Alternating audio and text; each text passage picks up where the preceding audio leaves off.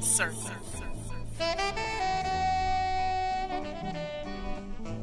Full circle. Hi, I'm Miss Wanda, and this is Full Circle. Girlfriend, this is a place where you and I can connect.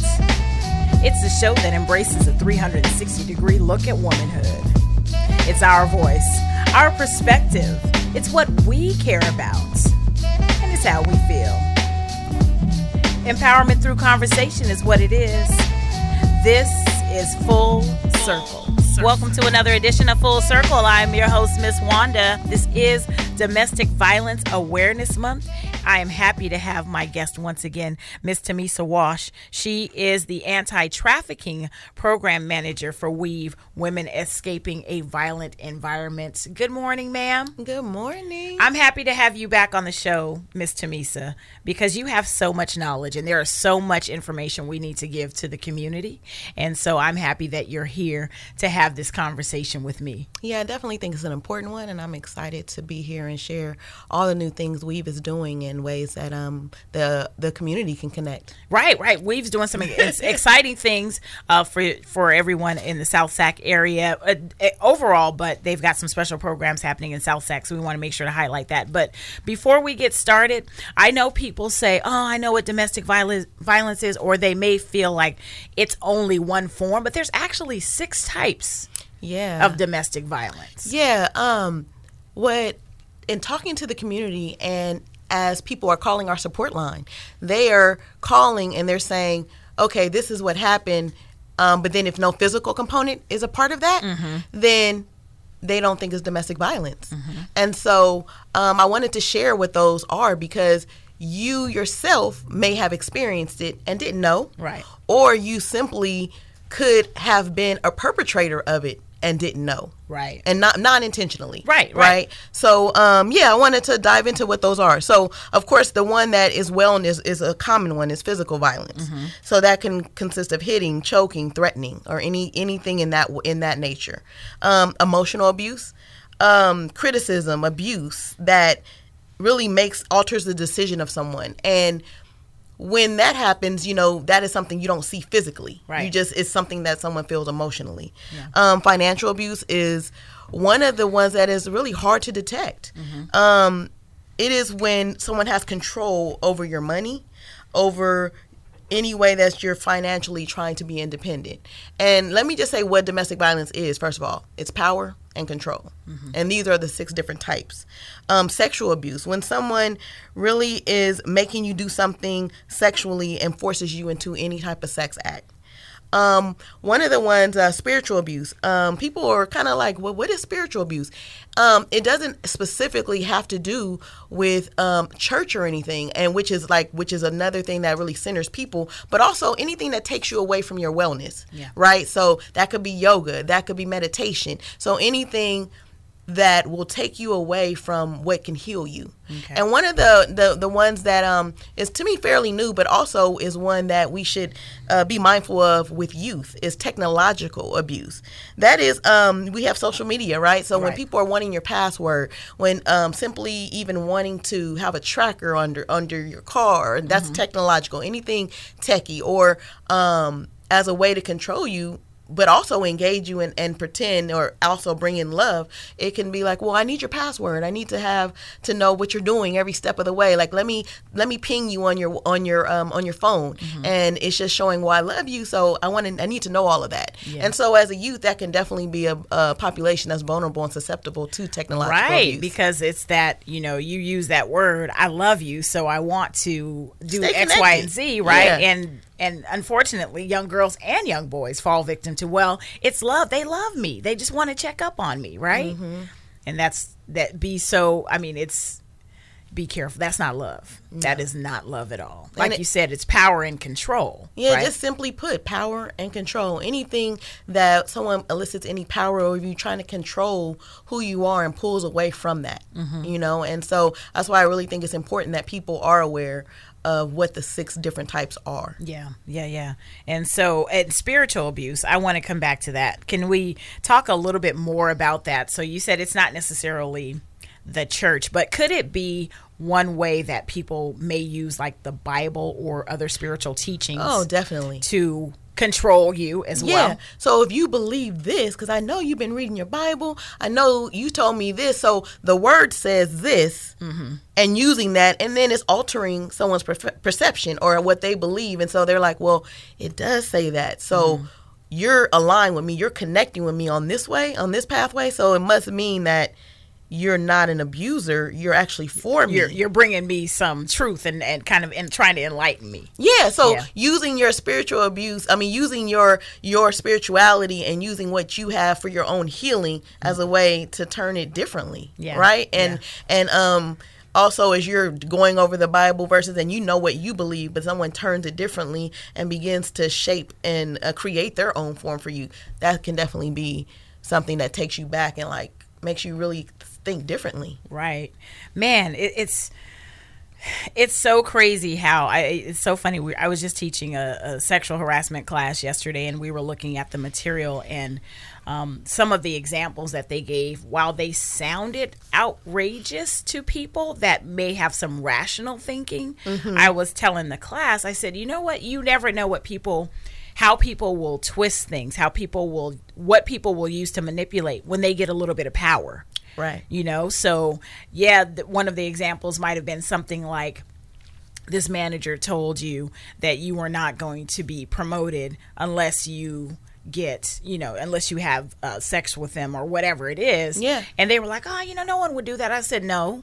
Someone would do that. That's manipulative, and that can find that person that they can see that they can manipulate. Right. And so we really have to be aware, have conversations about what that looks like, what manipulation may look like. Asking ourselves those questions, because I think a lot of times too, we have a gut feeling on what things feel like. If it doesn't feel right, a lot of times it probably isn't right. I was going to say, your gut instincts, it really does matter. If something doesn't feel right, I can't even pinpoint it, but something's not right. Right. Then you have to really go off of that, and that's beginning to talk to someone about it, and hopefully, as through our partnership, we'll be able to allow people to feel more comfortable in having this conversation, whether it be in their families, in their communities, because sometimes you might feel ostracized or not comfortable in sharing, like, they're going to judge me. Right.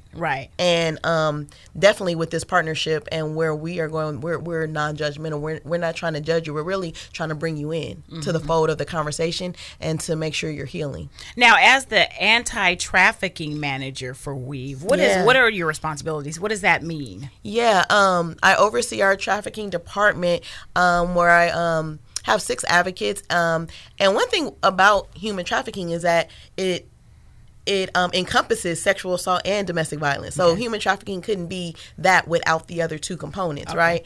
But overseeing my team, we have youth advocates and those who serve adults specifically. And then we have a wonderful partnership with Dignity Health, where we have a patient advocate that's embedded there that helps those who've been exploited, helps them feel comfortable in going to the doctor. But everyone in the facility is trained on human trafficking. So when a patient comes in, from the reception to the advocate to the doctor, they are trauma informed, and they're being client centered, where they make them feel comfortable, and they're not asking them questions that make them feel just like just not comfortable in why did they even come. Right. And clients of ours have said that, wow, this has been a different experience for me coming to this hospital versus other hospitals that I've come in. And the questions that they ask, right, they're trained on what to ask and how to bring people in, because unfortunately those who have been exploited go untreated, and I'm so glad that with my department and with the work we do in the community, that we are able to help people and really wrap our arms around them in a number of ways. Yeah. Now, do you plan on expanding that advocate program to other area facilities, or is it just kind of like a pilot right now? No, we've had it for some years now. The time with domestic violence, sexual assault has been the biggest thing at Weave, and we've been in existence 41 years. And the human trafficking division is the newest part of that. But we realize we've been doing that work, but now we are actually probably seeing more ways that we can expand. Okay. And as we continue to talk to the community, we know that there's opportunities to collaborate a little bit more. Right.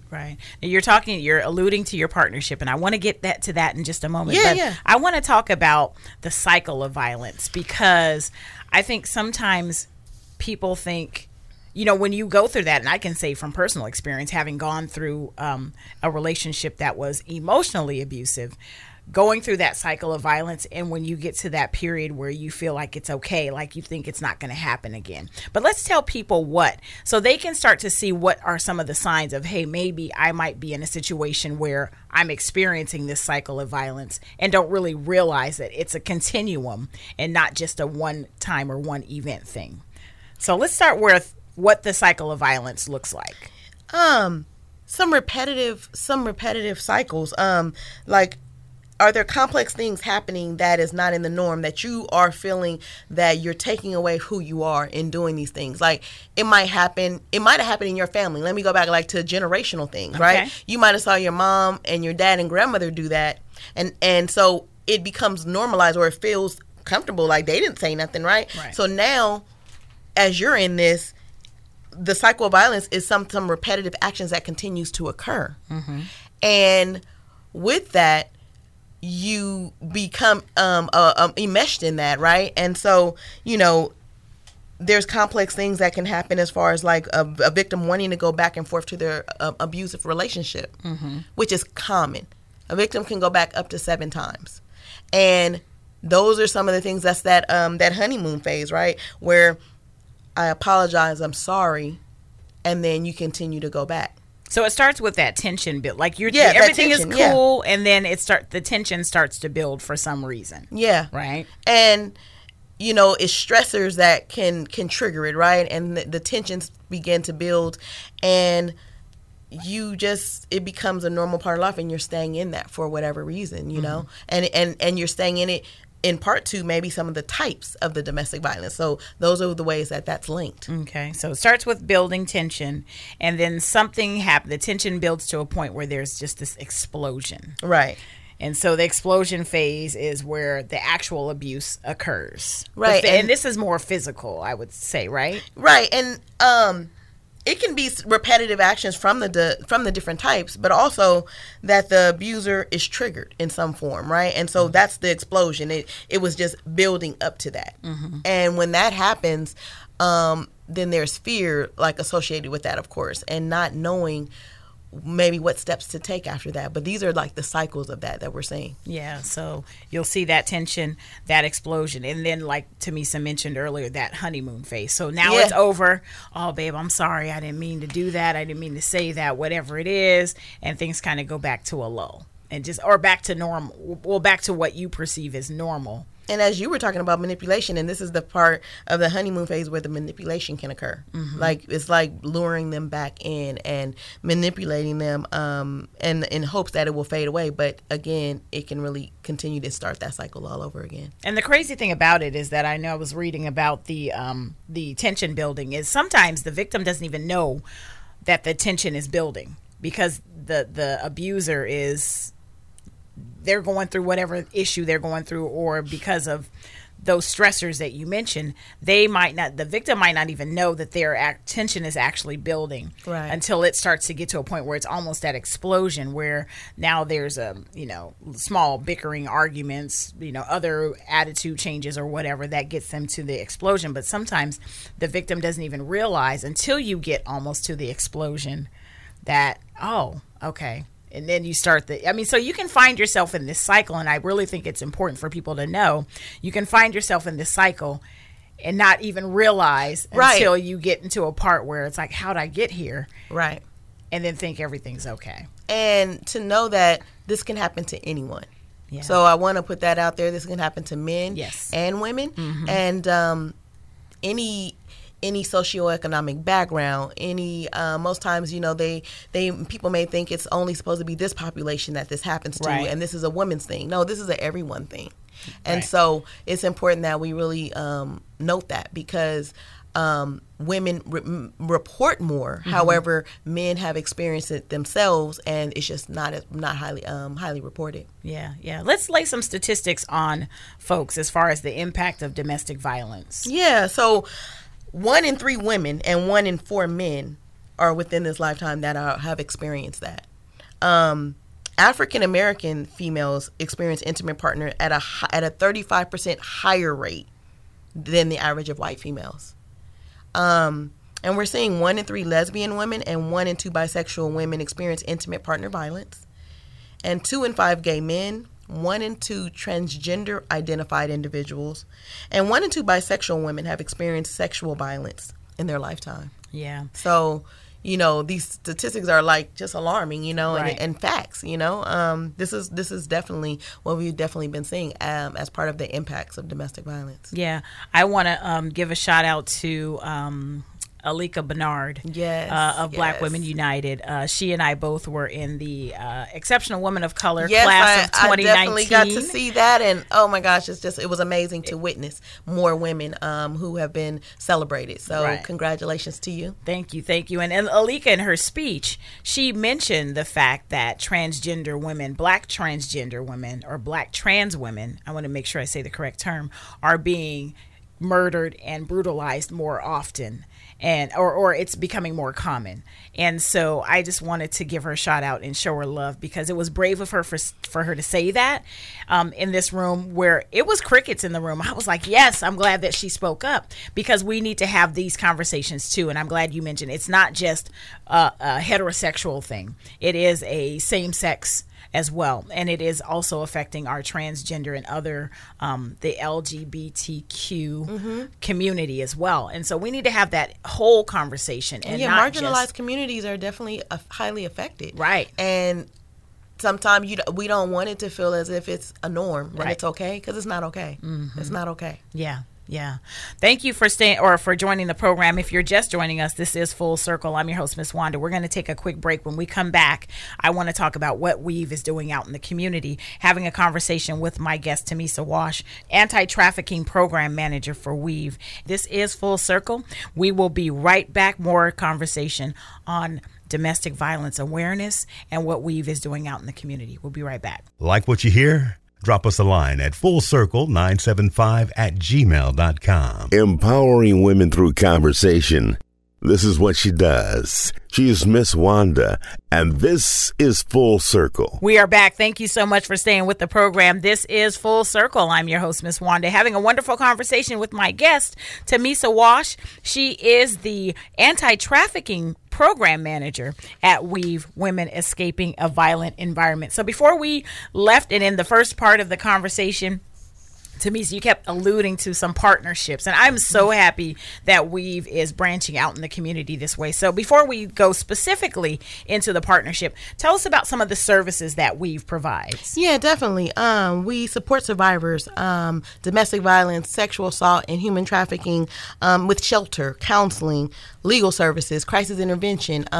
We have a 24/7 support line where, and it's confidential, so people can call in and receive support, whether that be emotional support, and maybe they may not want to talk with a family member or a friend, and so this line is available, which is great. So it's a number of services we offer, which has been helpful.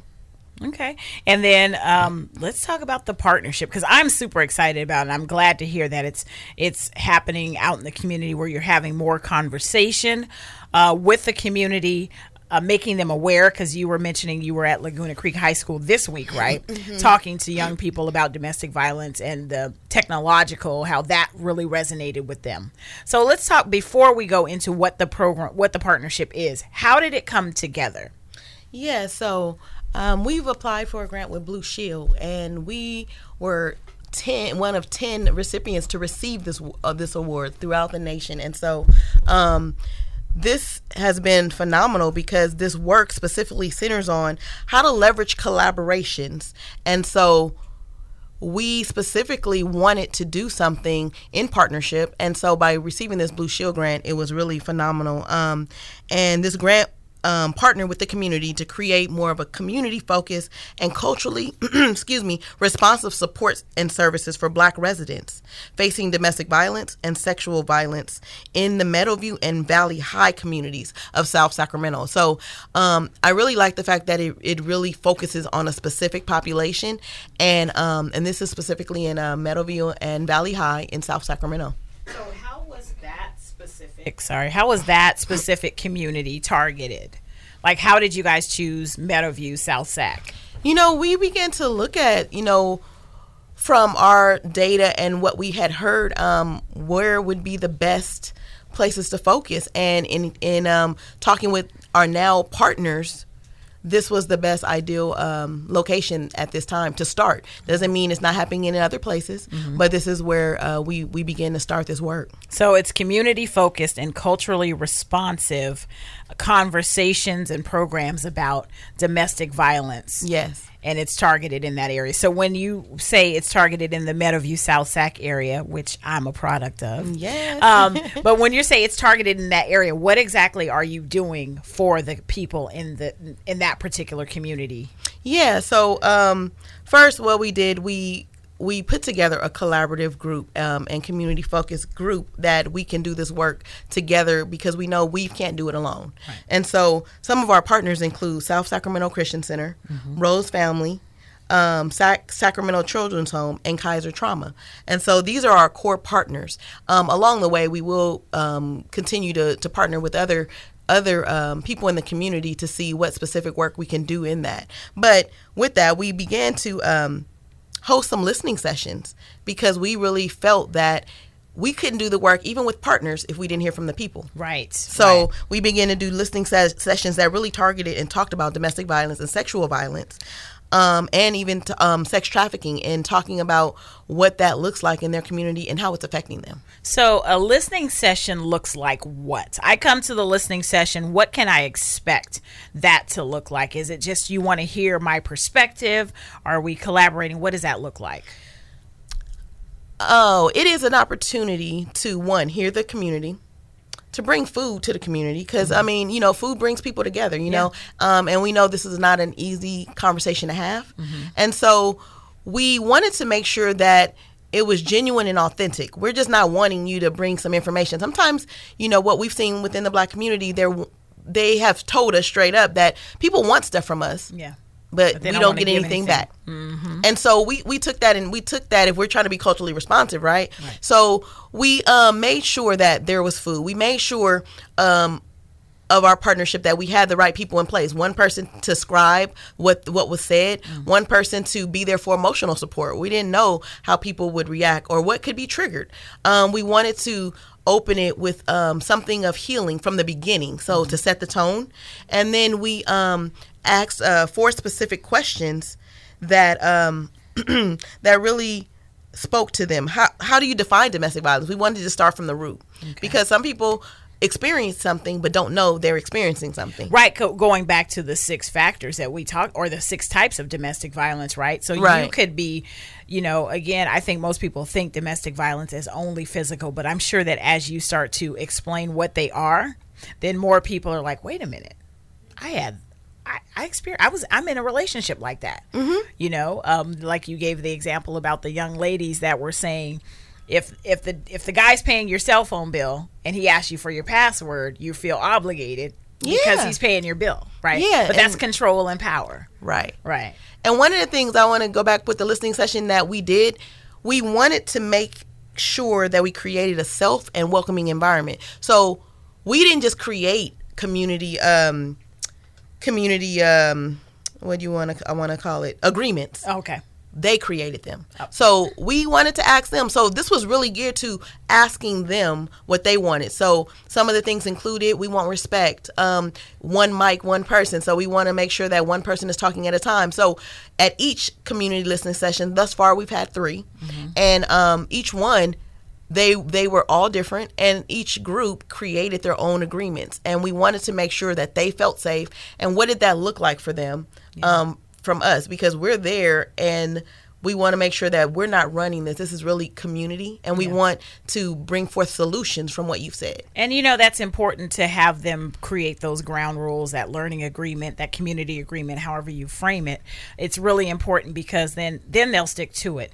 It's not like here comes Weave and Blue Shield or the partners coming in, telling us what to do, telling us how to act and how to conduct ourselves. Many times they've had that. Right. People have already been doing that. Right. And we don't want, because it's interesting that sometimes power and control can happen in systems. Yes. So we don't want to project that same experience if we're asking of them. And so we even did to celebrate, we did gift cards. We did a raffle. So your voice matters, and that's how the flyer looked too. It said your voice matters. That was the top thing. It wasn't even getting into the details yet. It was really your voice matters. And the flyer, what I loved about it from our communications director was that she put pictures of Black people. Yeah. Because how do you engage in a topic automatically when you see domestic violence? You might not be rushing to that, but you're like, oh, I see something that looks like me and it says my voice matters. Right. That's big. That's you're right. Big. That's attracting people. And again, inviting them, already having your arms open to, we see you and we hear you. Yes. That's big. So you start off with what is domestic violence, or how do you define it? Which is, that could go on for a moment, I would imagine, too. But then what are some of the other questions that you ask? Yeah, why do you feel Black people experience domestic violence at a higher rate than other racial groups? And what does the Black community need to thrive and decrease domestic violence? And then lastly, how can we support you? And what do you need to feel heard? So we wanted to make sure it was concise. So 4 questions, which each session was about 2 hours. But like you said, it was still a plethora of information, but it was still information that they had never been asked. Yeah. And so we wanted to make sure that we were really intentional about the questions, and we wanted to know. And what I loved about it, they were real. Like it was nothing that was not off the table, which made me feel good that they felt comfortable. Yeah. In a space that they can really do that. Yeah. So you created a safe space for people to want to come in and share. So with your first listening session, were people reluctant to share, or still kind of like, I'm just trying to figure out what this is? What does this mean? How was that first listening session compared to the third? Yeah. So the first one, definitely we have improved since the first one, but the first one was actually powerful because what we did was with our partners, our partners were the ones to market in their communities, right? And so we knew that they're going to be more comfortable in coming if they know it's South Sacramento Christian Center, or if they know that it's Rose Family Empowerment Center, right? And so when they're reaching out, it's not just Weave. They might not have a relationship with Weave. Right. And they may have an idea of what a relationship with Weave may look like. Right. Yeah. And so that's the part that made them begin to talk about it, because they saw people that looked like them. Okay. And then they saw people attending that they wouldn't have thought had these experiences. And to know, we reiterated that this is a space that needs to stay here in this room. But mind you, your thoughts and the solutions that we have will move forward in the community. Yeah. But we want to respect what people are saying. And it was not easy to get that. So every time I got more and more excited. And me being a Black woman, I was thrilled to be a part of this and know what my ancestors have gone through to have this conversation now come full circle, and really have that. And it's just been a blessing, but it's also been encouraging for me to be a part of that, for Weave to have known that this collaboration needed to happen, and we applied, and knew that we needed to make sure that we had partners in this. Yeah. I like how you utilized your community partners, like you said, Rose Family, Empowerment Center. You talked about South Sacramento Christian Center, the Sacramento Children's Home, and Kaiser South Sacramento. I like how you included them too, because like you said, when they don't look like us and they're wanting information, people are reluctant to speak. So you brought in the people, the familiarity of those community organizations that are already staples in the community to now let's come in and have a conversation. And that's really important. And I'm glad that we've thought of it or was thoughtful about how they presented that information out to the community. And one thing, Weave has definitely been intentional about wanting to bring forth diverse populations in coming to receive services. We recognize that especially black families are not coming to receive services as much. And so we want to take a introspective ourselves. What do we need to do and what do we need to hear from in our communities that we can begin to make some changes that are genuine, that are authentic, and that we really were intentional to making sure everyone is part of the fold. And one of the simple things a client said was, even when I come in, I might not see myself reflected in the lobby, in the waiting room, in magazines. So simple things like that. Wow. They were real. And so I love that because wow, it's that make things that you're not thinking about. Right. And we want our partners to be able to vet us more by saying, no, we know they have had these things in place because we heard from you. Right. And we know that if we're referring you there, we know that you're wrapped around, you're good. Right. And so we know that we truly want people to receive the services they need and deserve, and not feel shamed about have gone through sexual violence and domestic violence. Yeah, and knowing it's okay to have that conversation. Yes, definitely. It's okay. And we need that. That's the only way that we're going to be able to heal is to have that conversation within our families, within our community, and to seek the services of organizations like Weave. Yes. That was real interesting how you said the young lady was like, the magazines in the lobby don't even look like me. So how do I feel safe or feel like they're going to really look out for my best interest? That's really interesting to hear what people pay attention to. Yeah, and you're like, okay, we need literature. Right. This is and the fact that she spoke this out before I even see people who are going to service me. I need to see people that represent me on the literature, maybe in the pictures, and so.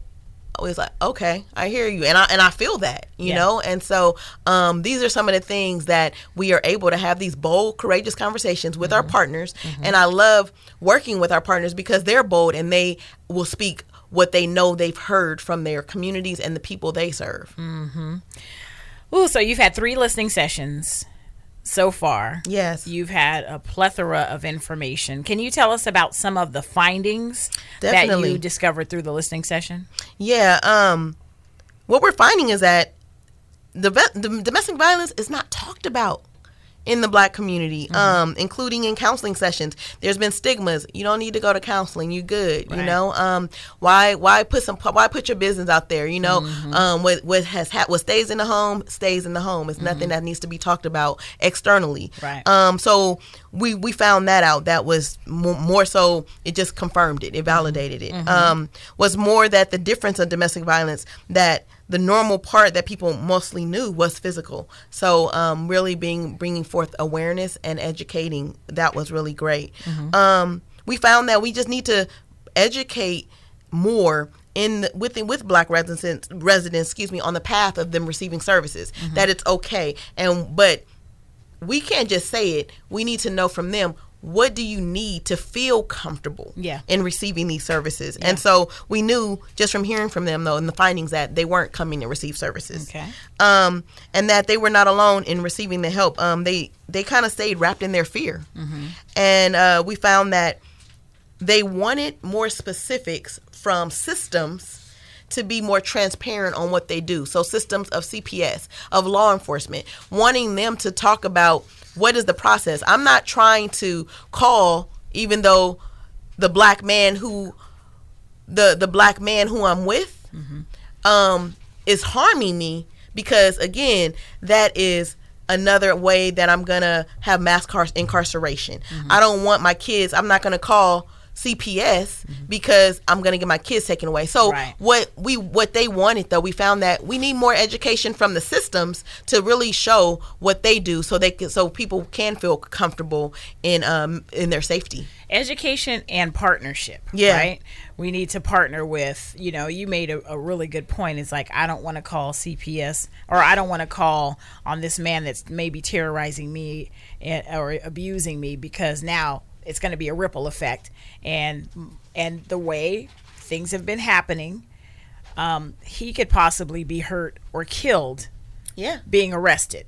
Right? And so now you weigh, that's even more trauma on you. That's even more stress. Because now not only I have to make the decision, do I want to protect myself and my family? Do I want to protect this man that I love, even though he may be hurting me, or woman, right? So I'm going to say man or woman that may be hurting me.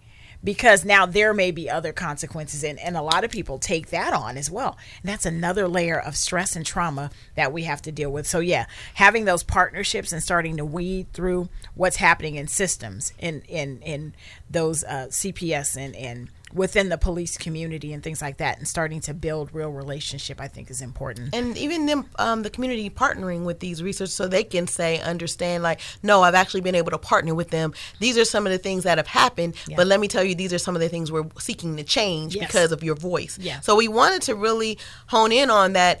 If we want to change some things, we how do we go about doing that? And is that about policy? And BWOPA has been here several times, and so I love that part about also being able to talk about policing, and this is something that's not far-fetched.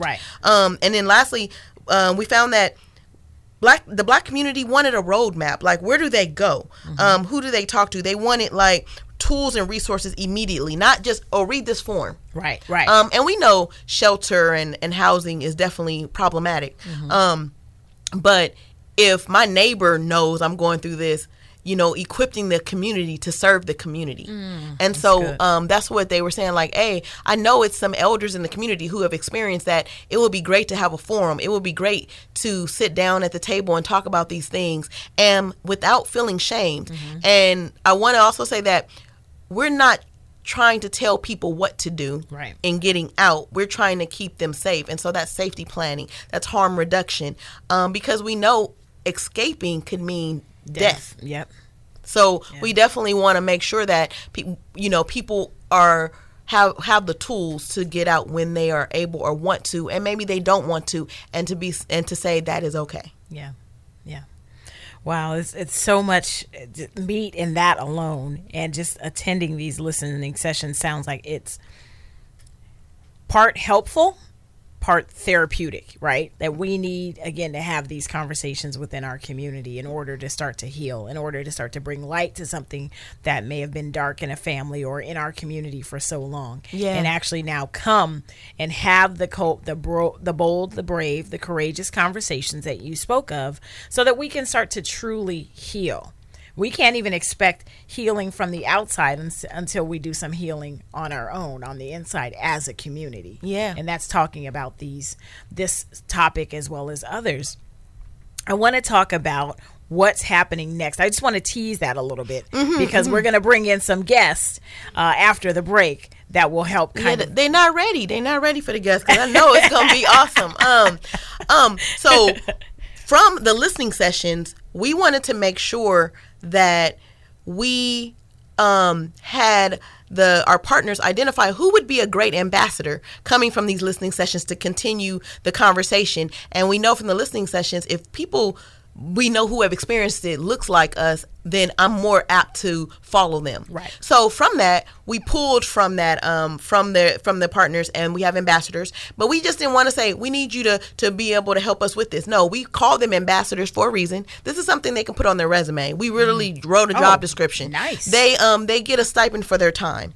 And then we had a retreat so we can all come together and meet. And so we want to make sure, like, we're real about this, that we're not just taking advantage of people. We want to make sure that they're part of the fold. We want to make sure that they feel comfortable, because when I've talked to some of the ambassadors, they're like, this is big, like, and I'm an ambassador? And I didn't think that my story or who I would, instead of shaming me, would really support me in glorifying how I can be an agent, a change agent for someone else, and know that this really is solution focused, and that's awesome. So we've done the 3 listening sessions. Are there more coming up? Yeah. Okay. So we really want to, as we began to think about what we wanted to do within the Black community, we wanted to have more sessions geared for men. We want to have men at the table. We want to have conversations with men. So when we, just so I can just share that when we had the listening session, it was open to everyone. Okay. So at one community listening session, the men were there. However, the women didn't feel comfortable in the first one, which is totally understandable. And what I loved is that the men said, hey, I respect that. Can we have our own? Oh. And so, because I think it's layers to this, right? Mm-hmm. And so by women, they said, I think we need to have this conversation first. And then it's not that we don't want to hear men or have this, but we want to make sure that we're just doing it in layers. And then maybe we can come back together later. Right. So we want to have one with men. We want to have one with men in 2 facets. One, men who have been victims. And if we truly want to get to the root of it, we want to also have men who have been perpetrators. We don't want to silo them, because there have been men who have been perpetrators and women who are now healed, who are now come to full circle per se, that they are now that they know that wasn't the right way to go. And so we want to hear from them, because if we want to stop one person from harming 4 to 5 people, let's get to the root and let's talk to the perpetrators. Right. And then we want to be able to have sessions with the LGBTQ community and faith-based communities, and most importantly, youth. Yeah. Because a 2-year-old can see some things, and then that can perpetuate into the hitting and the violence early on. Yeah. So, so these are the next the next steps in the listening sessions we're aiming to do, that we can get pretty much more expansive in the community sessions that we've already had and that we are going to have, so that way we can see a really full scope of where we're wanting to go. Where can people find out about the community listening sessions?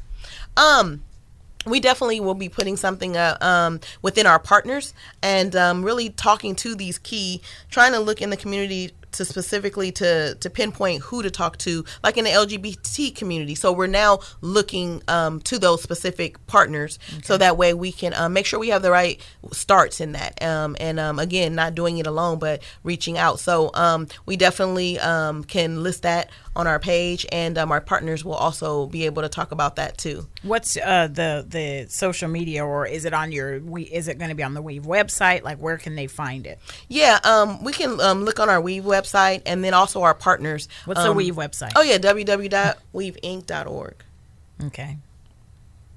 And then also on the partners, is that do you guys have social media as well, like Facebook and all that good stuff? Yeah. Is it all Weave Inc? Yeah. Okay. And they have different handles for that. I don't know that specifically, that's but all right. We can find it on the web on the webpage. Yeah, for sure. All right. Because I know we have all the handles for all of it. Okay, so we'll be able to find out if someone's in that community. Maybe they aren't part of, or they don't know about South Sacramento Christian Center or Rose Family. Like, we want to make sure that they are able to get to the next listening session, or to be able to make sure that they hear about it. Maybe tell a family member or a friend. So go to the Weave website. It's weaveinc.org, and they can find more information there. Definitely. Yeah. And it sounds like it's going to be. So how long is your partnership with Blue Shield? And this is 2 years. Okay. And we are approaching our first year, which has been the legwork. And then Adele has been our consultant on this. And so what is good, because it's like she is the one who kind of brings us all together in finding, putting all the findings together, what we have found. And so it's great having a consultant, and then also us collaborating together within our partnership and checking in. So that has been really a beautiful thing. Okay. I'm excited to see this expand to more community members, for more people to come out and have the conversation, because again, it's something that we need to have, and it's so that people can learn more about what the 6 types of domestic violence are, how our voice can be heard, how we can start to heal within our community, within our families, and have the conversation about domestic violence. So again, you can go to weaveinc.org to get information on their programs and services. And also, I'm sure there'll be some information on the listening sessions, as well as you can find all of their social media handles there as well. So when we come back, because Tamisa kind of teased it a little bit, men want to have their say too. And we want to find out we want to talk to some brothers. We want to bring some brothers in to have a conversation about how men can support men in having a conversation about domestic violence. So when we come back from the break, we will be welcoming Reverend Kevin Ross from Unity of Sacramento and Reverend Karif Lawrence from Antioch Baptist Church. Is that right? Is that right, Karif?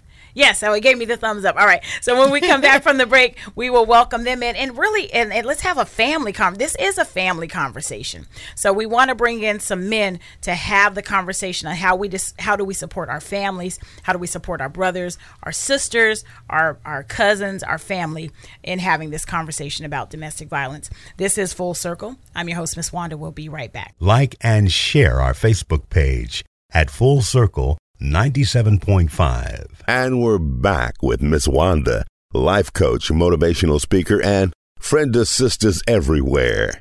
This is Full Circle. We are back. Thank you so much for staying with the program. This is Full Circle. And like the gentleman said, I'm your host, Miss Wanda. And I wanted to, lately I have just been really having this inclination to want to bring the whole family into conversation. We kicked off the month with breast cancer awareness month, but in doing so, we brought in Derek and Lillian Winrow, and Derek talked about his experience of how he walked his wife through the journey of breast cancer, and how their family dealt with that. So I'm really having this inclination to want to bring the family together and have more family conversations, and I think this is the perfect platform for that, and this is the perfect topic. We are talking about domestic violence awareness. I've been talking with my guest, Tamisa Wash, who is the anti-trafficking program manager at Weave, but we're also going to bring in a couple of gentlemen that are fathers, that are men in the community, that are serving the community,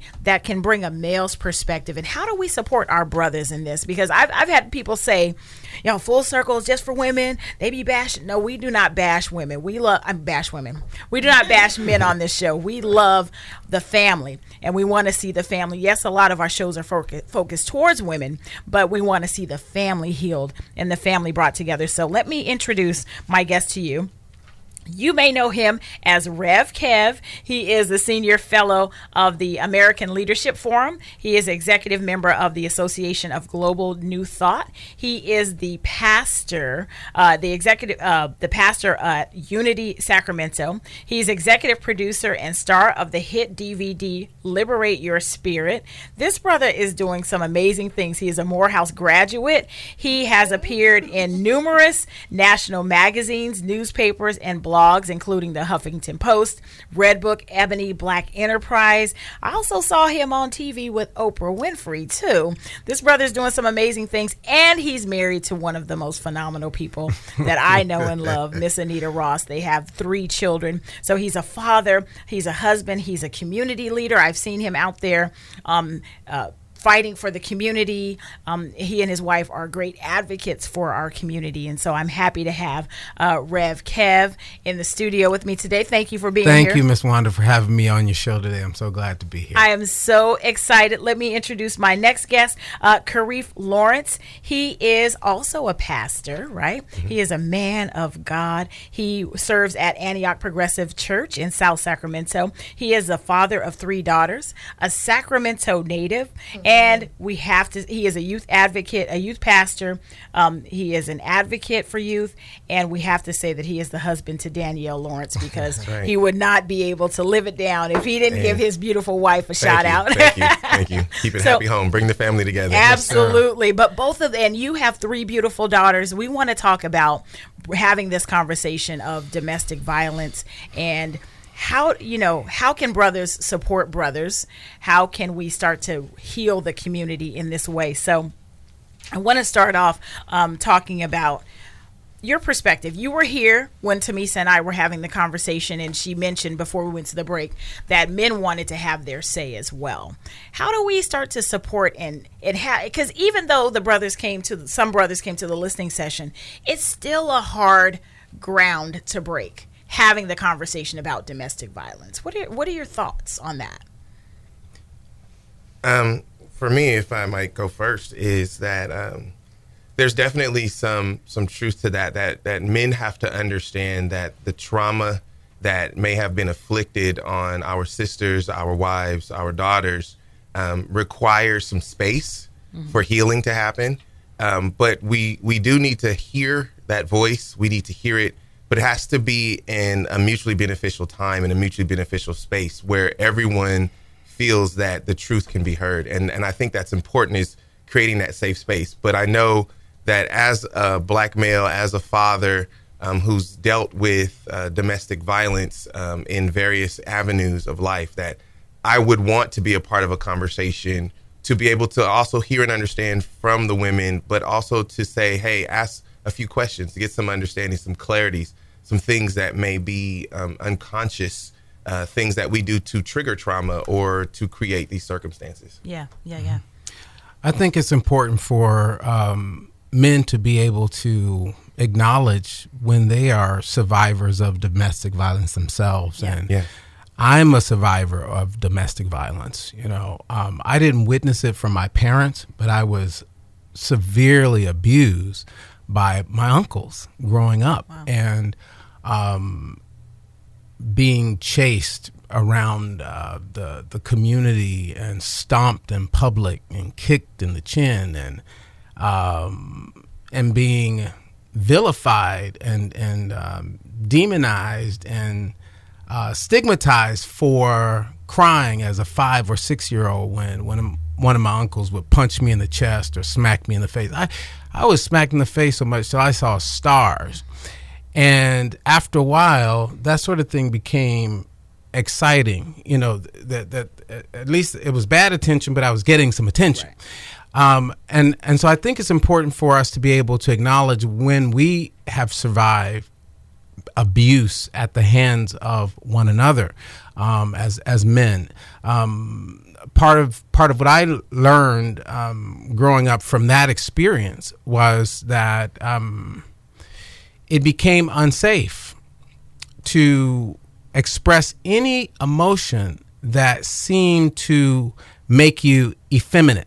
So if you cried, for example, if my 30-year-old uncle punched me directly in the chest, right? And then told you, and don't cry, because that makes you a sissy. Right. So this whole sissification and of what would be normally a natural emotion for any human being, something has got to be said about the ways in which young Black men are being socialized to be men, and where are we getting these definitions from? And so as somebody who has moved through that, I had to find ways not to replicate that kind of aggressive behavior. And I think a lot of that where this comes from, and I think about my uncles, I think about folks who they actually grew up having quite a bit of opportunity, but what I realized was our neighborhood, joblessness, the absence often of the working father, dad at work, in order to survive, dad's at work. The conditions in our community started to provide less and less visual examples of what healthy manhood looked like. And this is where I think some of this gets picked up, that we don't know how to process our aggression. The aggression by the police onto us. Growing up, I grew up on the south side of Chicago. So having all of these interesting factors that would make a young man feel less than a man. Yeah. Then how do where do I channel my aggression except on the weaker? Because I can't take it out on the police. I can't take it out on the government. So what do? I take it out on those closest to me. Hurt people, hurt other people. Yeah. but hurt people also hurt the people that are closest to them. That's what I discovered. So I think we need to be able to come out and say, I survived it. You know, and I'm willing to talk about what that experience was and how we can move forward. You know, hearing you share your story, and thank you for being so transparent.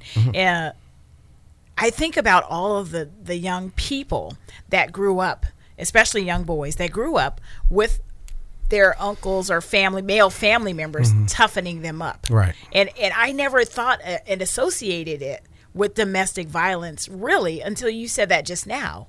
It's what happens inside of homes that does not get disclosed outside of the household and outside of the communities. And you know, to just add to that, women in our Black communities co-sign on this behavior as well. Quite honest, I had aunts who would be right there witnessing that and would comment at as well. You know, don't be no sissy. Right. You know, and so this whole idea of the, interestingly enough, this whole idea of toughening them up was actually demasculating young men from healthy ways of being masculine by normalizing this insensitivity, this non-responsiveness to violence against children. And I saw that in men and women, and I think that there's something that we need to it's a pathology within our community that we need to really explore, because it starts right there in the home. Yeah.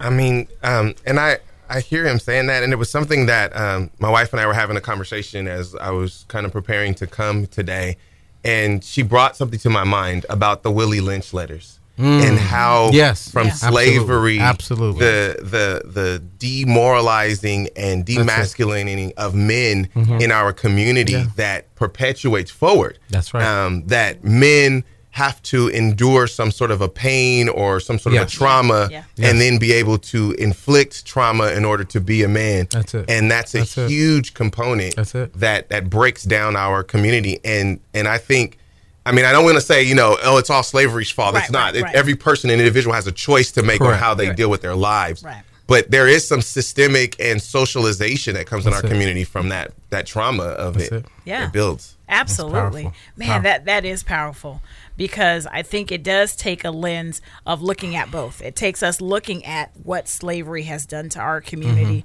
but also, like you said, we also have a choice, recognizing just because it happened generation after generation after generation, and your father did it and your grandfather did it and so on and so forth, doesn't mean that you have to repeat that same cycle as well. So looking at it from what were the norms or the beliefs that we held as a community, being treated as people that were brought over and treated really poorly, and what things are we taking from that and deciding and choosing to continue that legacy, if you will, of abuse, of demoralization, demasculinization, and just repeating those same cycles. And I think that this tells us how we learn some of this, but I think we have to, you know, look at how we perpetuate it, and it can be very subtle in some of the ways in which we engage each other. You know, don't make me snatch you up. Right. You know, verbal violence and passive violence. You know,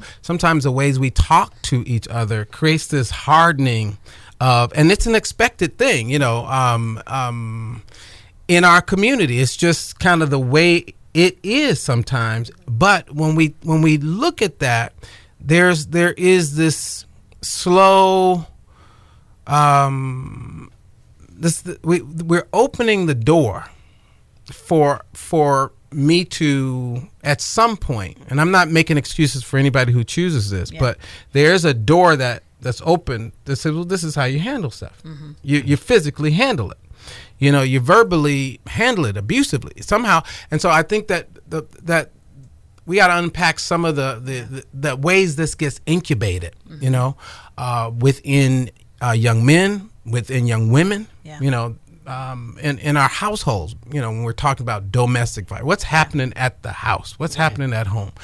I could say more, but how do we start to have a conversation, or how do brothers start to engage brothers in having this conversation of unpacking that, of looking at the legacy of what happened in the family and how to now break the cycle, whether you're a perpetrator or a victim? And most of the times, a lot of times, when you were the victim, you usually end up being the perpetrator because of that behavior of when you were a child or growing up, that experience you had.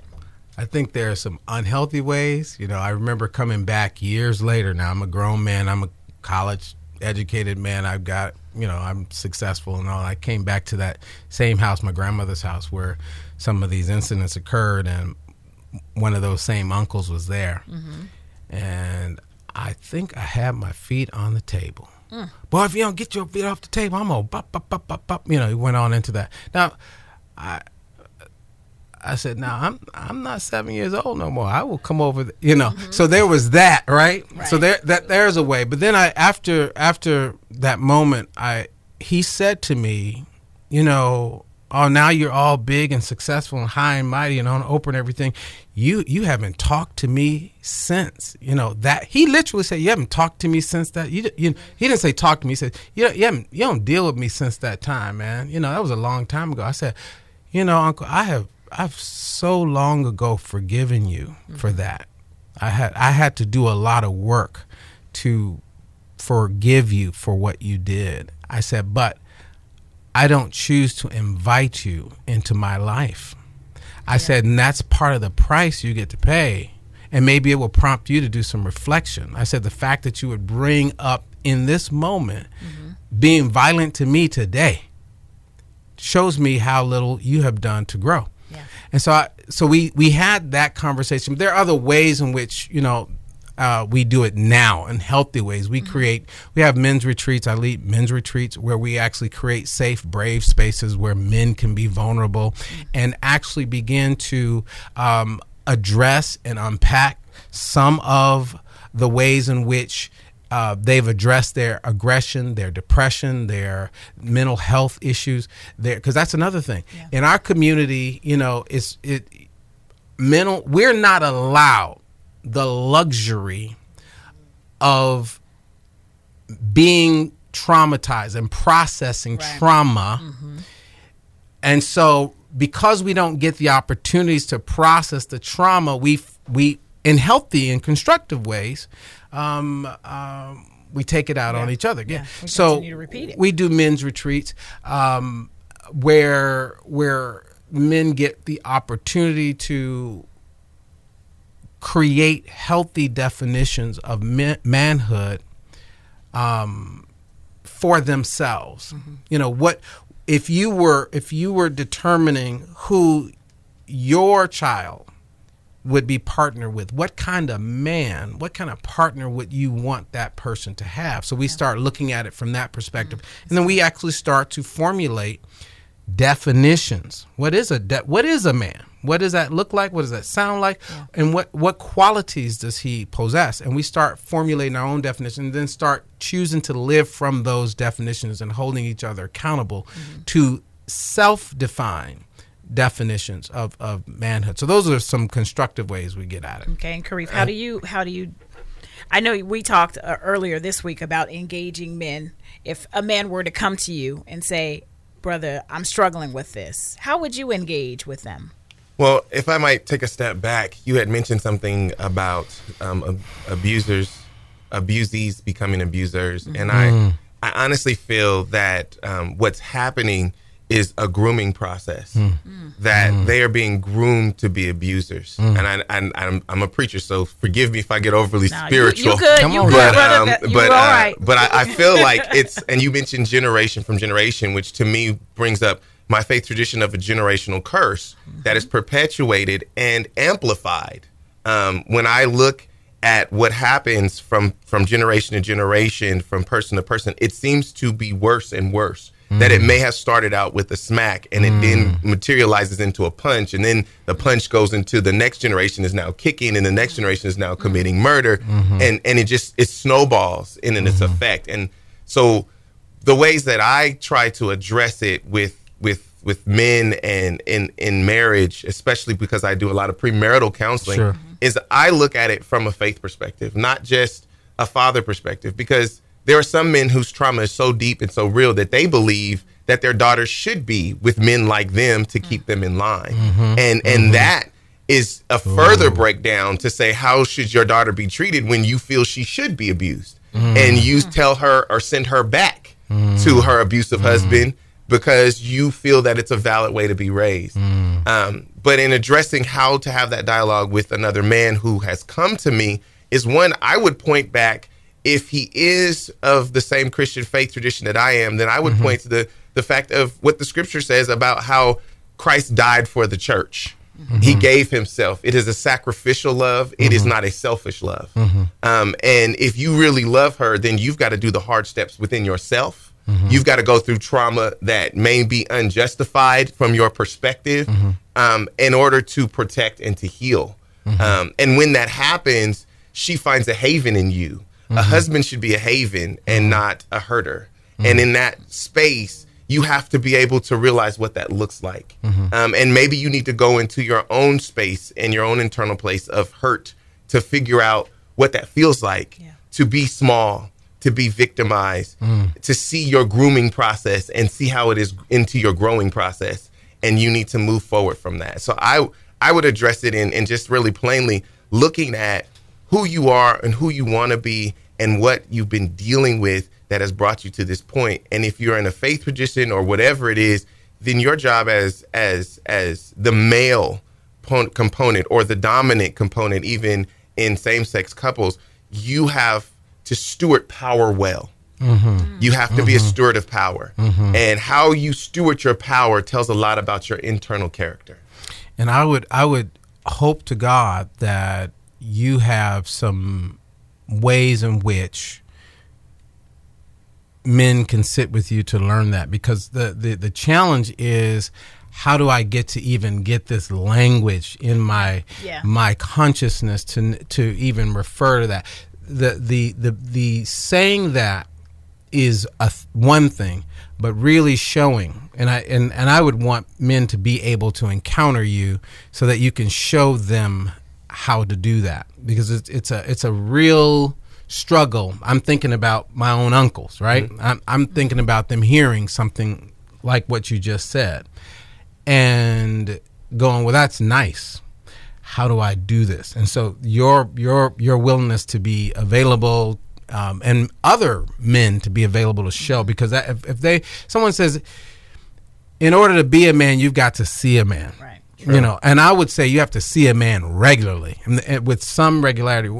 I'm grateful that I did have a father, and I'm grateful that I had my grandpapa. But what those spaces in my life that were missing, certain types of examples, I had to make composite men out of mentors and coaches and you name it over time, in order to really have a panoramic perspective of the kind of man I wanted to be.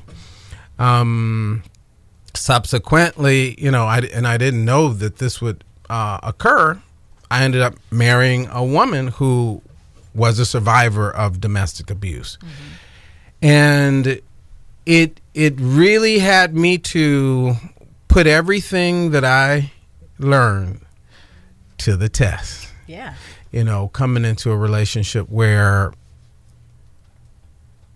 sensitivity, you know, would be so important, just to have, and fortunately, my wife is a very strong, powerful woman, and yet there is this awareness I have, you know, of how far that we can go, either in conversation or, you know, we never, you know, exchange hands, because I'm scared of her. But Amen, brother. Amen.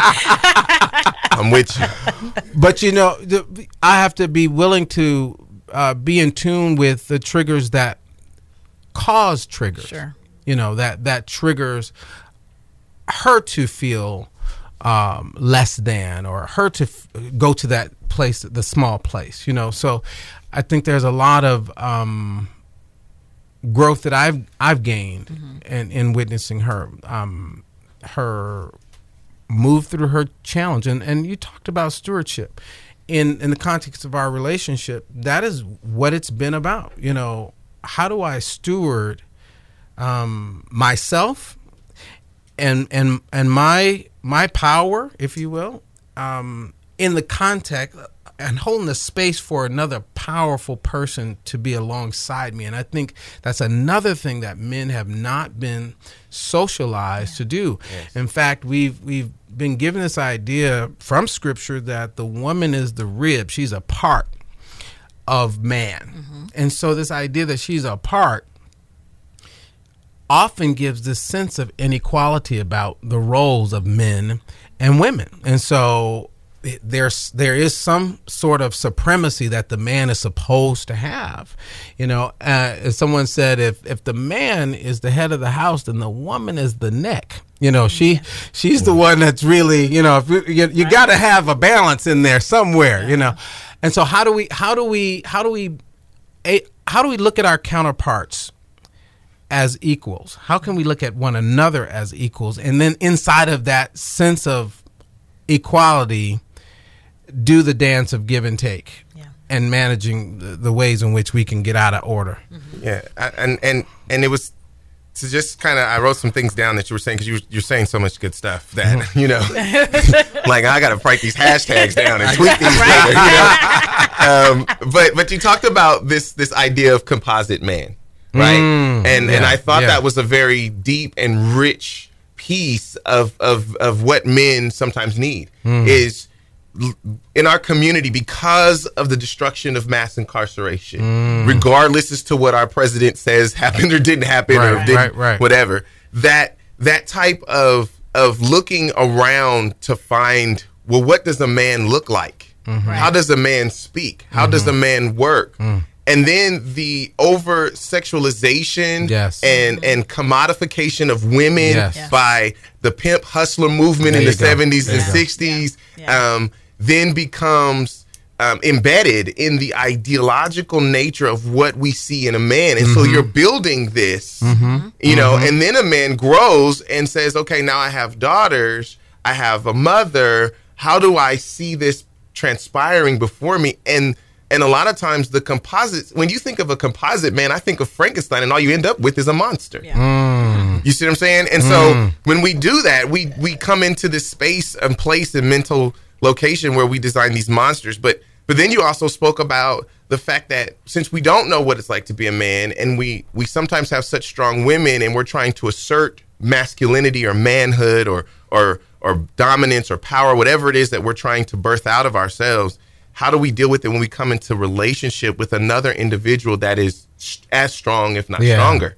And like you said, you know, my wife, when I married her, I didn't have a college degree. She has her master's degree. My wife is running the agency, and I'm still underneath. You know, how do I balance those power dynamics with my traditional role ideas of masculinity, which have to be torn down? Absolutely. That's the key. Is traditional masculinity must be torn down for actual masculinity. Yeah, there you go. And when we do that, and you talked about with your wife that you have this dialogue, these communications about triggers of trauma, and my wife has some trauma in her background. I'm not going to tell her story on the air, Lord help me, but she does have backgrounds of trauma and triggers, and I have trauma and triggers in different areas. And we have this, being with a social worker and counselor, she says we have this terminology where we say, hey, you know what, I'm being triggered. We just have that open and honest communication. You know, you're touching one of my triggers. And it's and we take that and we give each other that space to go internally and do the work of saying, what am I really feeling? Why am I really feeling it? And then being able to come back and giving each other space to say, you know, I do love you, I do respect you, I do honor you, both for men and women. And that. So. I think those are perfect questions and really practical things that people can do every day, because any two people who come together at some point will have some type of conflict. Have we been taught how to address our conflict? Anytime, you know, I disagree with you, is disagreeing with somebody making them wrong, necessarily? Right. Does it mean I don't like you anymore? Mm-hmm. Because oftentimes when we disagree, we start personalizing the fact that somebody disagrees. And so the ego in every person has this thing of, if in any way, shape, or form you are opposing me, I must then defend myself. The ego's design is to protect you and to make you look good at all costs. And so if I'm not in touch with my own ego and its need to go on the offense, right? Or defense, depending on where you find yourself, I may never really be able to navigate a healthy relationship. So I got to go, you know what? I got to take responsibility and say, you know what? I'm getting a little hot here. Let me take 5. Let me step back, because I'm going to say something or do something that I may regret. Can I take responsibility for the ways in which, my ego can flare up and become defensive or offensive, and watch Anita and I call it the pepper factor. Watch the pepper. At what point are you rising in your pepper? Right. You know what I mean? There are different types of pepper. You know how it is when it gets hot. So what's the current pepper factor in me right now? Right. I got to answer that. And so there are times when I want to be able to say, wow, this is, you got a point there, but I can't bring myself to say it. Right. Have you ever? You got a point. So let me just step back. Right. You take yourself, you do a step back and you chill. And I think that men have not been taught that that's okay to do. Yeah. And you're still a man. You still get to handle that mortgage or whatever, comes with being a man in your life. It's like separating one from the other. Yeah. You don't have to be both. Yeah. You can be the man, like you said, and still have your responsibilities of the head of the household. But it doesn't make you any less because you acknowledge your feelings. And if that's the understanding in your household, you know what I'm saying? Because we're only talking about the context of marriage right now. Right. Domestic violence lives outside of the context of marriage and those dynamics in a huge way. But I think it's about self-management and being able to really take ownership of your own set of emotions, and how those can lead you to acting outside of your character, acting outside of the person that you believe yourself to be, desire to be, aspire to be, but recognizing that all of us have the ability to slip. Yeah. One of the ways Anita and I handle it is I have a little white flag that we each have. We have a little white flag, and can we just have a truce and just wave? Waving the flag is indicative of we're not going to get anywhere with it. Can we just call it a truce? And so we resolve it by saying, "You're always right, honey, and I'm never wrong." And so that she can always be right. She needs to be right, but I don't want to be wrong. So she's always right. I'm never wrong. That's a joke. It's not. I'm going to take that. Karif writing some notes over there. Yeah, I am. I want to take a quick break, but when we come back, I want to talk about supporting our youth. I know, Karif, you work a lot with young people, supporting our youth, because one of the largest growing segments of people that are experiencing domestic violence are our young people. Yes. So I want to talk about how do we support our young people in making them aware, young boys and young girls, making them aware about how to find that language to say, hey, I'm being triggered, or to recognize even what those triggers are and what they're doing to them. So this is Full Circle. We're going to take a really quick break. We will be right back with more conversation. Like what you hear? Drop us a line at fullcircle975@gmail.com. And she is back, empowering you with knowledge and wisdom.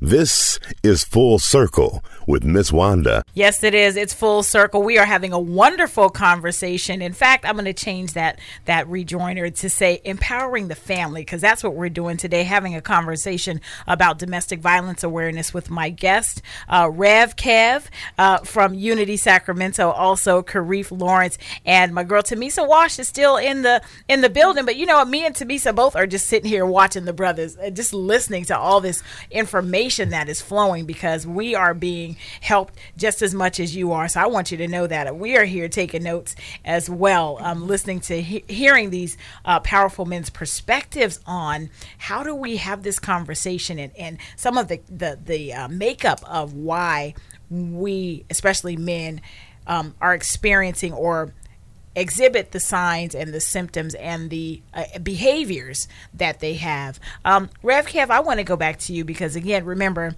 you are the spouse of one of my favorite people on earth, Miss Anita Ross. And I know her story, and people that have read her book, Meantime Love, have read her story or have heard her speak, her story. And I was wondering, you talked about your relationship, but when you first started dating Anita, how was it navigating knowing those, she's had some traumatic, she had a gun in her face. She's traumatic experiences. How was it navigating those first couple of years, or the first, kind of forming that courtship with her, knowing about this past and, you having your own experiences? How did you guys actually be able to coexist? For starters, I have to say that I think God put us together. When we first started dating, she was really just trying to. That gun incident had happened not long before. Okay. And so I was instrumental, quite honestly. I was instrumental in helping her to see. This is before we got serious, helping her to see that was not the type of person. I arrived at one of those minutes after one of those incidents occurred. And I put my friend hat on, and friends like, you don't need to be with somebody like this. And we went down to the police station and filed a report together. And so I was there at the time before I was ready to dive in, right? It would be a while before that occurred, but it was that part of me that if I had a sister who was in a spot like that, what would I want for her? So I got into the platonic mind initially. But the other thing is I was very honest with her up front about my story and my past. And before we, got married, I wrote her this letter called The Other Side of My Bio. And the other side of my bio is not what you read today, but it's everything about me that I believe a woman would want to know and should know in determining whether or not she wanted to pursue a real relationship with me. Because even back then, I was relatively well known, but I was well known for all the things that you would celebrate a person for, But we were able to have real talk about not only the things that she was going through and what brought her to the point where she was, but my own stuff. Ultimately, it would become this dynamic, and I find this to be true, and I hope this doesn't get taken the wrong way. I believe when you're in a healthy relationship, there are aspects of your partners that helps to address the wounds that you have, that you live inside of. So there are times when not only am I a husband, but I'm the father presence in her life. And there are times when she's not only the wife, she's the mother presence in my life, playing the role of nurturer. And sometimes I'm playing the role of the one who helps her to remain confident and reassuring her. And it's not that she's my mother and I'm her father, but these roles you ultimately learn. If I really want this to grow and to be healthy, then yeah. So there are times when I put my counseling hat on. I quickly take it off. I don't keep it on as a thing. But you go in and out of these bags that I think are important to continue to build each other up. So in that early part, there was a lot of navigation around, what do you feel you deserve?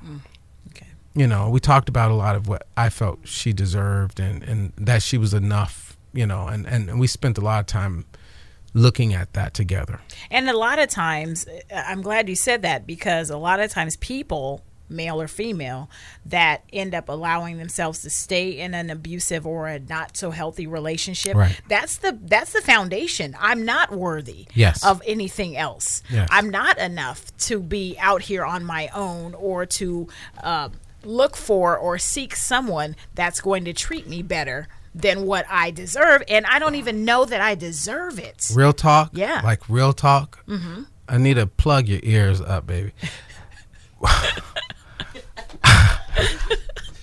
I was in love, and she knows this already. I was in love with this young lady before I went away to college, and I just knew I'm going to Morehouse, and she's going to come on down, and she was a couple years older than me, come on down and go to work in Atlanta, and we just had this plan and vision, and just before it was time to move on that, she didn't do it.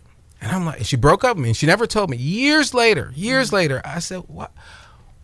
Why couldn't we make it? Why didn't right. She says, I didn't deserve somebody like you. I didn't feel like I felt like if we were together, I was gonna mess your whole game up. You were on your way. I said, you did not.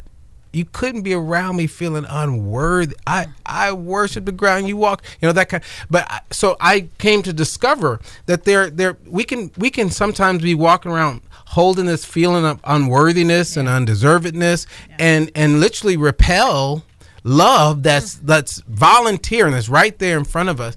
And I've had that conversation more than once. I'm like, what? And it was very shocking to me. But I'm glad that it worked out. It worked out. It worked out. I'm not regretting anything. Okay.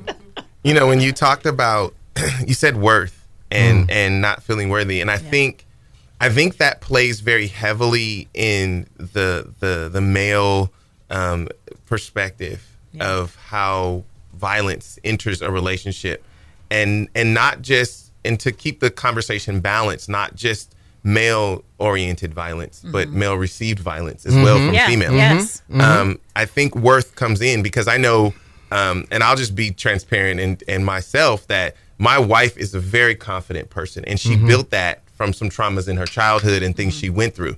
But I was not, and I'm an only child. I was the only grandchild until I was 18. I was the center of the universe for the entire family, but yet had an issue with self-worth. Even to this day, as far as like doing stuff to come here, she's like, my wife had to build me up before I left the house. Honey, you got this. You're awesome. And I'm like, well, Reverend Kev is with Oprah. What am I supposed to do in a conversation like that? Right. But you see what I'm saying? That there's that worth. And so, for me, I feel like in understanding domestic violence, and it's not just physical but verbal, that I would have taken some things that I probably shouldn't have taken as the man in a relationship or as a part of a relationship, not even just a man, just a part of a relationship, because I felt like that was all I deserved. No matter how dope, how great, how awesome my resume would have been. And in fact, some of what drives people to achieve is their sense of unworthiness. Right. And the sense of belittling inside their relationships. And believe me, my grandmother and my mom, everybody, you're awesome. But I felt like I wasn't awesome. How I'm gonna live up to that? I don't really deserve that. And so therefore I'll take from you what I wouldn't take, normally because I don't feel worthy. And that's a huge piece that I think that young people have to understand. That sometimes we build up our young people and we're thinking we never demonstrated this in front of them. We never did this in front of them. They see how I treat their mother or I see how I treat their father. And yet we say, you can be anything. You can be the world's best. And that pressure begins to press on them so that they receive anything that releases the pressure. And sometimes the pain of abuse makes you externally feel like what you feel like on the inside. So I accept abuse because on the inside, that's what I feel like, and that is a release for me, and that's a shame that now you're talking. Release. I know that just through counseling, any number of domestic abuse survivors, that's a thing, that this person in the context of the abuse feels alive. There's some I'm having a purpose here. There's an aliveness to the drama, there's an aliveness to the adrenaline, all of the things that are triggered in that moment, that's occurring in that moment. I've heard people say, but there's something about it that's actually addictive. And I think that being oriented toward wrong attention, is a thing that we get to shift from. I talked about being physically abused, but I was also sexually abused when I was 6 years old by a visiting woman's, my grandmother's friend's daughter, who was like 13. And you know how you let the kids get to go and play and unsupervised and all of that. Well, she was developed and all of that, and enticed me to get on top of her with her clothes down, right? And I was 7 years old. Now, at the time, in my mind, this is the greatest thing that could ever be happening, because I didn't understand sex at the time, but I understood I'm getting away with something as a child while my parents are upstairs, and this whole notion. But and there was some aliveness, inside of that. But the reality is, when these dynamics are occurring, they factor into the person you become. Yeah. Your psyche, and I remember years later, I would say about 25 years later, I just happened to be in New York, where I happened to encounter this person. And I think it was a funeral service. And so afterwards, I talked to her. I won't call her name, but I said to her, I know that you're a woman for real. She says, what do you mean? I said, I know that you are a female. And there's only one way that I could know for sure that you're female. I said, because when I was, I think 5 or 6 years old, you molested me. I didn't have the language for it back then, but you molested me when I was 5 or 6 years old in my grandmother's basement. And I hope you're not still doing that sort of thing to children. I think it's so there's so much that we don't like to display about the business of what goes on in our families and our households, and some of the ways in which things aren't healthy, until that becomes a norm.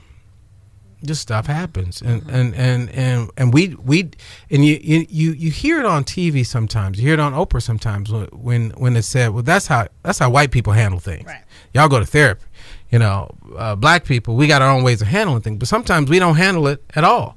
And I'm not trying to raise one up over the other, but sometimes it just, either the person is not believed, right? Woman comes and tells, my uncle raped me, or my father raped me. Look at The Color Purple. That's what that movie was a perfect example of the kinds of things that live in our communities that go unaddressed. And it shows all of the sociological impacts of what helps create that, but it doesn't excuse the fact that, at some point you got to be liberated from it and change. That's why I love Celie, at the end when she puts every black person ought to know this line.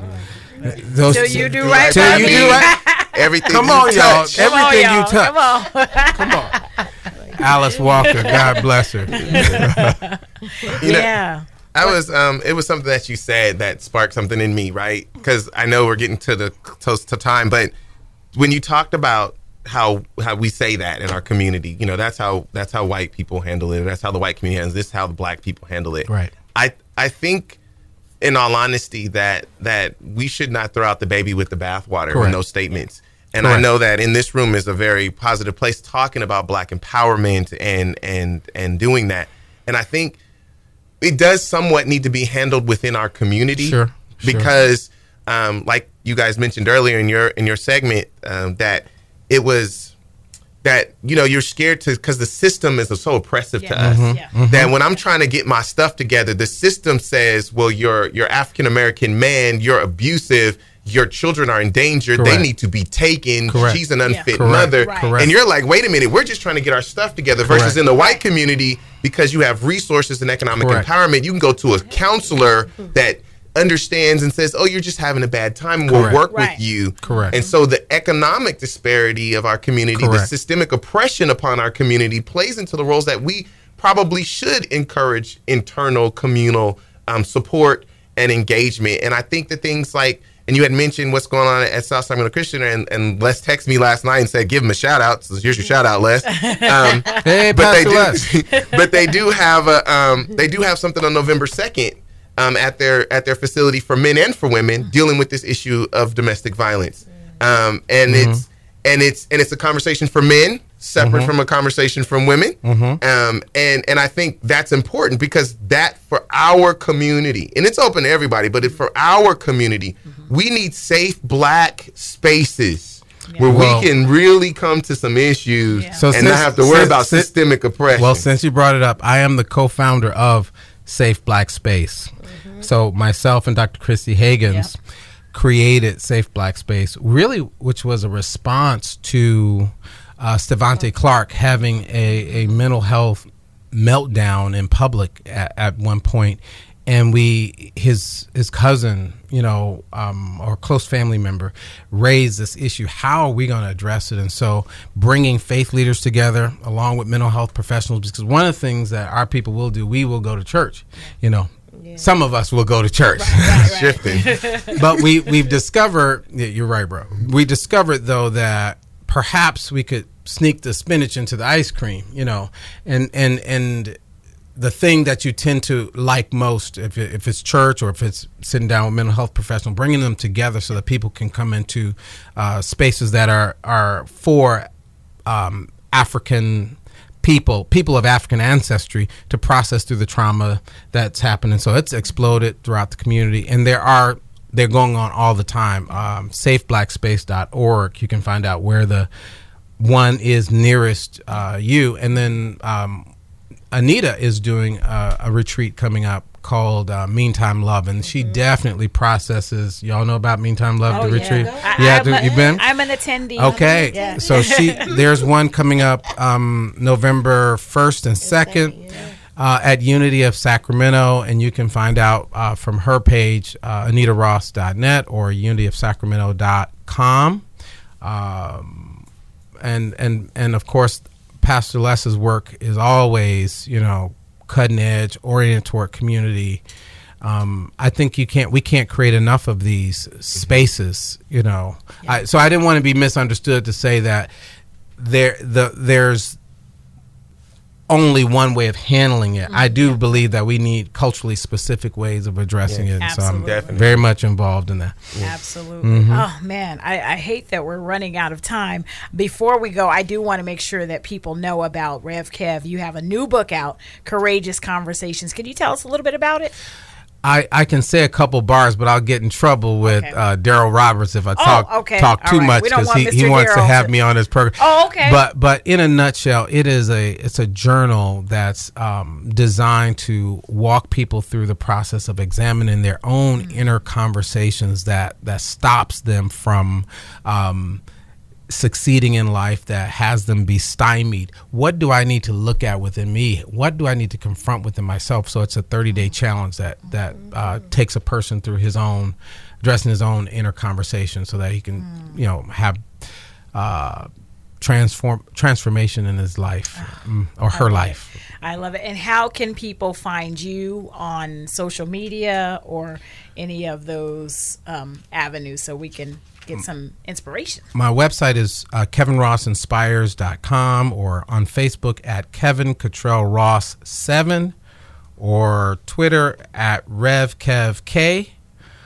or what's the other one? Instagram at DesignerLife7. So KevinRossInspires.com, Facebook at Kevin Cottrell Ross 7, Twitter at RevKevK, and DesignerLife7 on Instagram. All right, Mr. Karif, I've actually recently became friends with you on Instagram, and I saw some of your posts. You have some inspirational stuff out there too, just sharing your experience. How can we find you? How can the listeners find you and get some of that inspiration? Well, I've been trying to build my Instagram, and just a shout out, I'm looking at it now. My mother-in-law said I'm listening, son. So hey, mom. Hey, mom. Hey. I mean, you're a good son. Exactly. That's right. Make her proud. But you could find me on Instagram at Karif 304. So my name, Karif 304 on Instagram. I'm also on Twitter at Karif 304, and then I'm on Facebook at Pastor Karif is my tag on Facebook. So those are ways you can find me, and I try to give out inspirational things, just 1 minute. I figure, if you have just 1 minute to try to reach somebody, empower them, don't tear them down. So That's it. Yeah. That's and Tamisa, just tell everyone again how they can find out about the listening sessions and more information about Weave services. Definitely on www.weaveinc.org. Just wanted to also add that with the ambassadors that we talked about earlier, they started their own peer support group. So we wanted to do something immediate. They were so ready to get going and working. I put together finally with the partners our first peer support group training last week. And so now the ambassadors will be able to have their own peer supports within their homes, within whatever works for them. So literally meeting people where they're at. Good. So if they want to have this in their apartment complex and they figure out the childcare, they are the ones who are going to be running these support groups so they can have this conversation a little bit on a deeper level. Okay, so if you're in the Meadowview, South Sac area, right now that is where Weave is concentrating their partnership. But again, it may grow to other areas. So make sure you stay tuned to their website, WeaveInc.org is their website. Gentlemen, thank you. This has been such a great conversation. I really feel like a part 2 may be in our future. Are you down with that? I'm down with that. Let's keep the conversation going. Absolutely. Please keep the conversation going in your family. Make sure that when this episode is posted on Tuesday that you share it. You share it with friends and family. Sit down and listen to it. And again, follow all of our guests on social media. Continue the conversation, fam. This is Full Circle. That's how we do it. Empowerment through conversation, having the conversations that you need to have an informed decision, to make an informed decision for your life. I thank you so much for supporting the show. Again, if you have any questions, comments, or show ideas, make sure you email me at fullcircle975@gmail.com. And again, follow the show on Instagram and Facebook at fullcircle975. That's how we do it. And again, of course, you can hear this episode and all past episodes on Apple Podcasts, Google, Spotify, and more. Thank you so much for supporting the show. Show love to everyone you meet, fam, and we'll see you next week. Peace. This has been Full Circle. Follow our Facebook page at Full Circle 97.5.